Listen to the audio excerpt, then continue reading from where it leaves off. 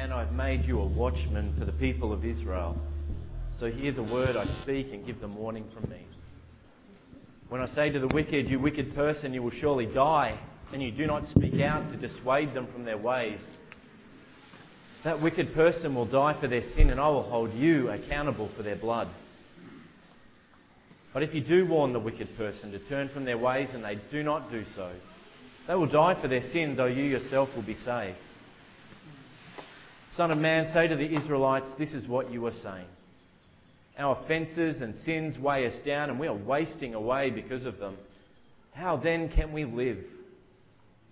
Say to them, as surely as I live, declares the sovereign Lord, I take no pleasure in the death of the wicked, but rather that they turn from their ways and live. Turn from your evil ways. Why will you die, people of Israel?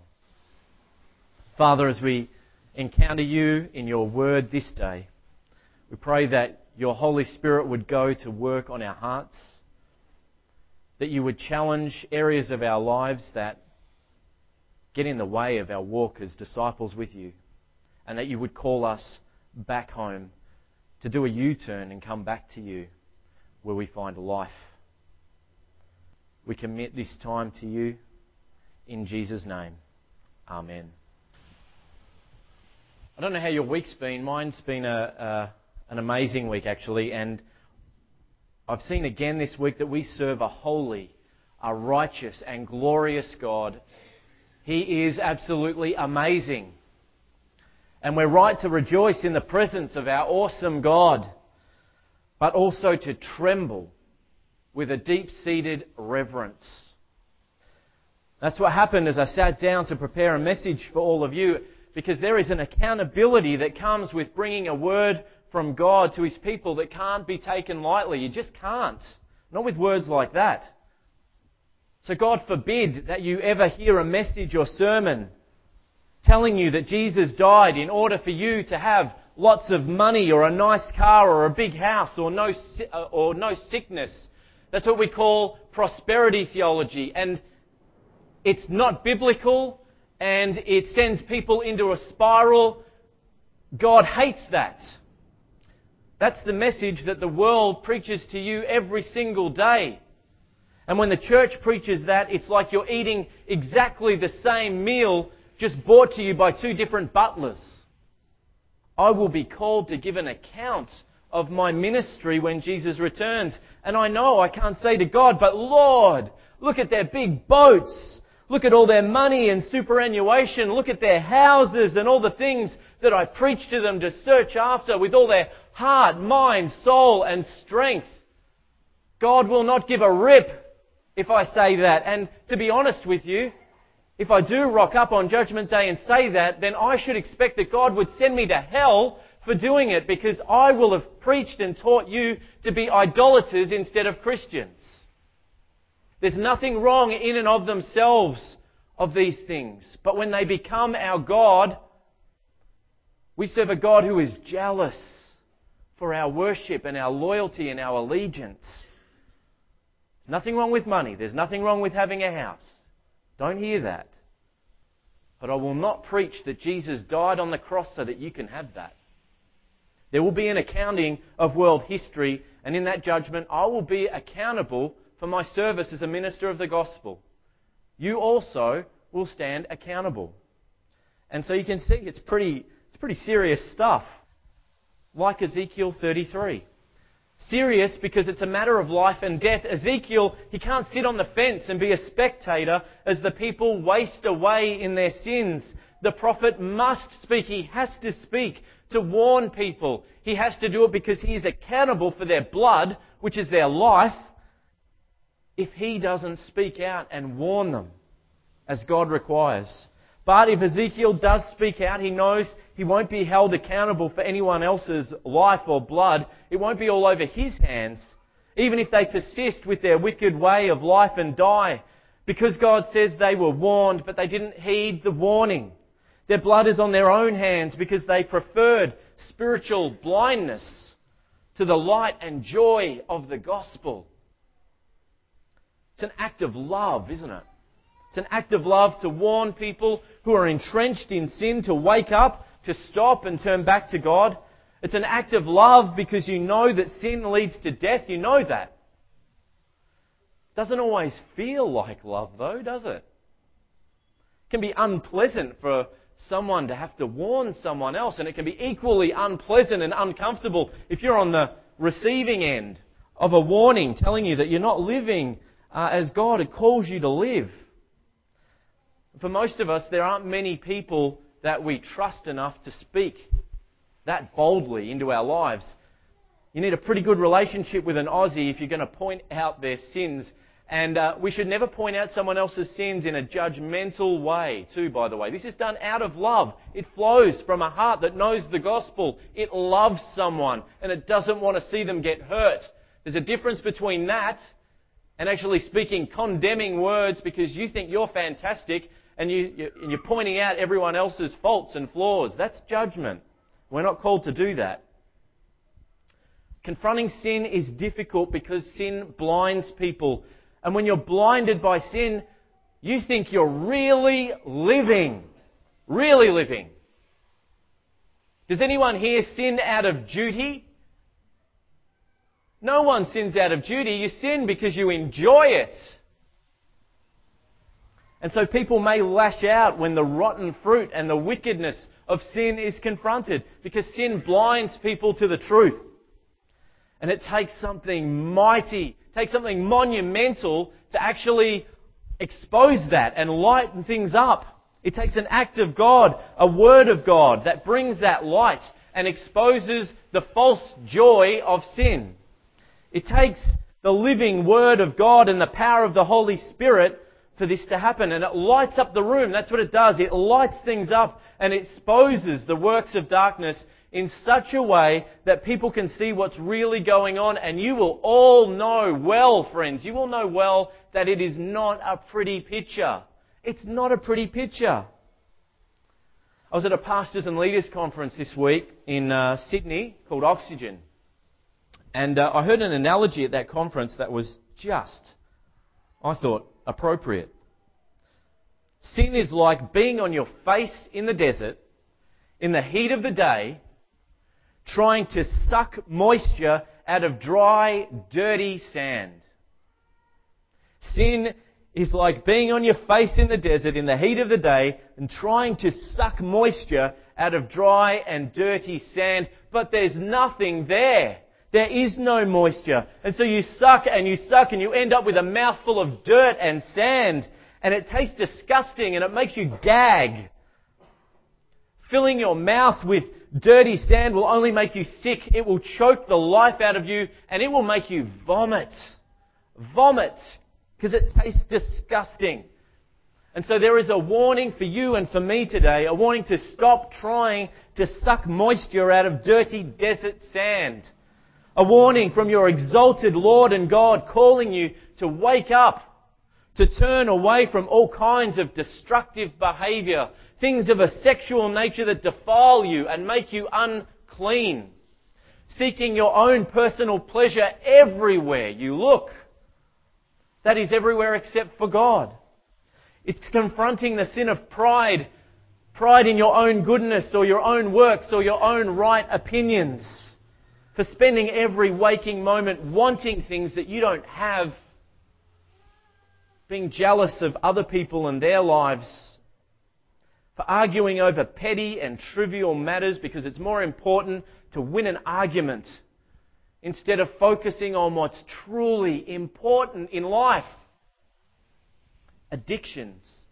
It's confronting addictions that are weighing heavily in your life, on your marriage, in your relationships. It's dirty sand. Those things have the appearance of life and self-satisfaction to corrupted hearts, but these things are not living. This is how to waste your life, not live it. This is the place where sin robs you of all your joy in Christ.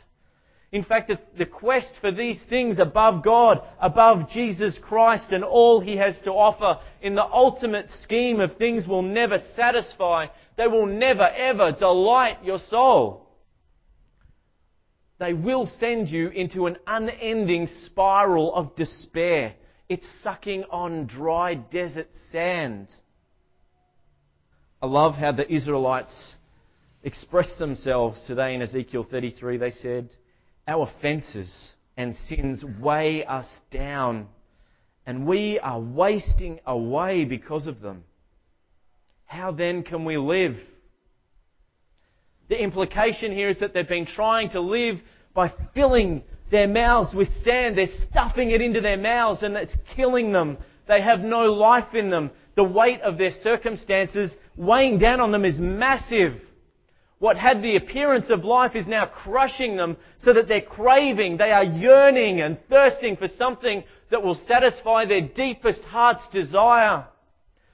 We're dead. We have no life left in us, so tell us, please tell us, how then can we live? Listen to the words of Psalm 36. Your love, Lord, reaches to the heavens, your faithfulness to the skies. Your righteousness is like the highest mountains, your justice like the great deep. You, Lord, preserve both people and animals. How priceless is your unfailing love, O God. People take refuge in the shadow of your wings. They feast on the abundance of your house. You give them drink from your river of delights. For with you is the fountain of life. In your light we see light. Verse 8. They feast on the abundance of your house. You give them drink from your river of delights. No more sucking and choking and vomiting on dirty sand. God has a river of delights. And if God has a river of delights, you can bet it's a massive river with a powerful flow, the most powerful flow you've ever seen. There will be no trickle or gentle stream. God's river of delights will stretch beyond the limits of your imagination. God gives you drink from the flow of His heavenly delights. A flow that continually fills you with the power and life of the Holy Spirit. A flow that cleanses and purifies your heart and your deepest desires. This river will awaken and produce in your life the fruit of the Holy Spirit, which are love and joy and peace and patience and kindness and goodness, faithfulness, gentleness, and an important one, self-control. That is the delightful fruit of the Holy Spirit that when it fills you will make you burst to share that with people you know who are still choking and coughing and vomiting up dirty, dry desert sand. Drinking from God's wide and deep and fresh and pure river of delights means drinking deeply of the work of the cross of Jesus Christ. The cross's power that is not only sufficient to kill the power of sin in you each day of your life, but also qualifies you. It qualifies you for something. It qualifies you to share in a royal inheritance kept for all of God's children in God's glorious children of light.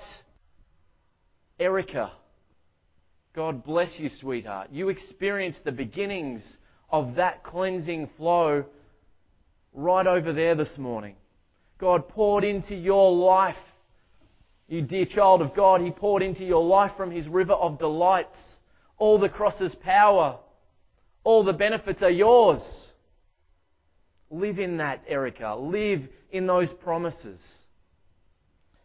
Colossians 1 says, once you were alienated from God and were enemies in your minds because of your evil behaviour, but now He has reconciled you by Christ's physical body through death to present you holy in His sight, without blemish and free from accusation. If you continue in your faith established and firm and do not move from the hope held out in the gospel. This is the gospel that you heard and that has been proclaimed to every creature under heaven, and of which I, Paul, have become a servant. The river of delights has been poured in your life by God, and notice that you didn't decide to find the river and drink from it.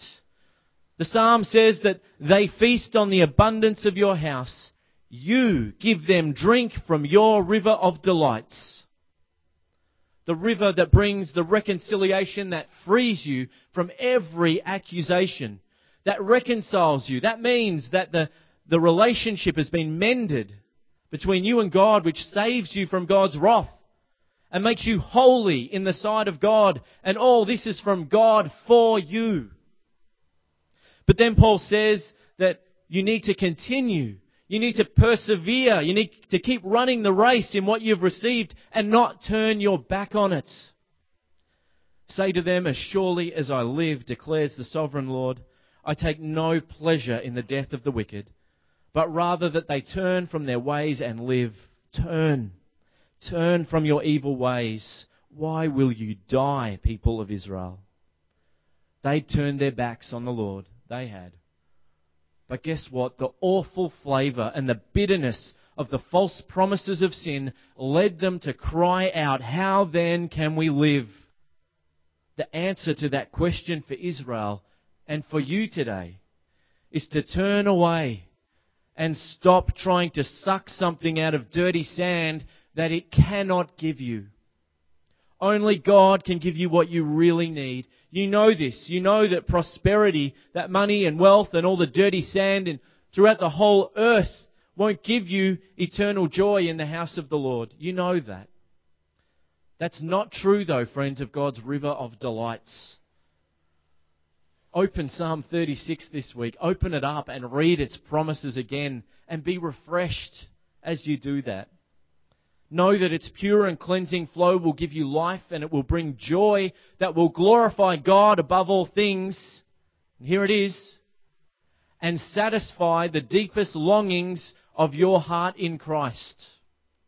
In joyful obedience. In hearts pounding for ministry that would move mountains to see others rejoicing in Jesus Christ and that same hope. Glorifying God with your life and seeking your greatest joy and happiness go together hand in hand as God gives you drink from His river of delights. Nothing else will do. Anything less is a rip-off. Don't buy into it. Don't get ripped off. God has a river of delights, and it's yours. Will you turn from your ways and live? Will you come and drink from God's river and stop trying to suck on sand? May God grant that it be so. Amen. Heavenly Father, we thank you for your word to us. And we pray that as we go out this week, that you would lead us to drink from your cleansing flow. And as we come for Holy Communion today, with hands cupped in front of us, eager for all your good gifts, pour your Holy Spirit into our lives again and give us everything that we need to live out our high and joyful calling as your disciples in this place. We pray in Jesus' name. Amen.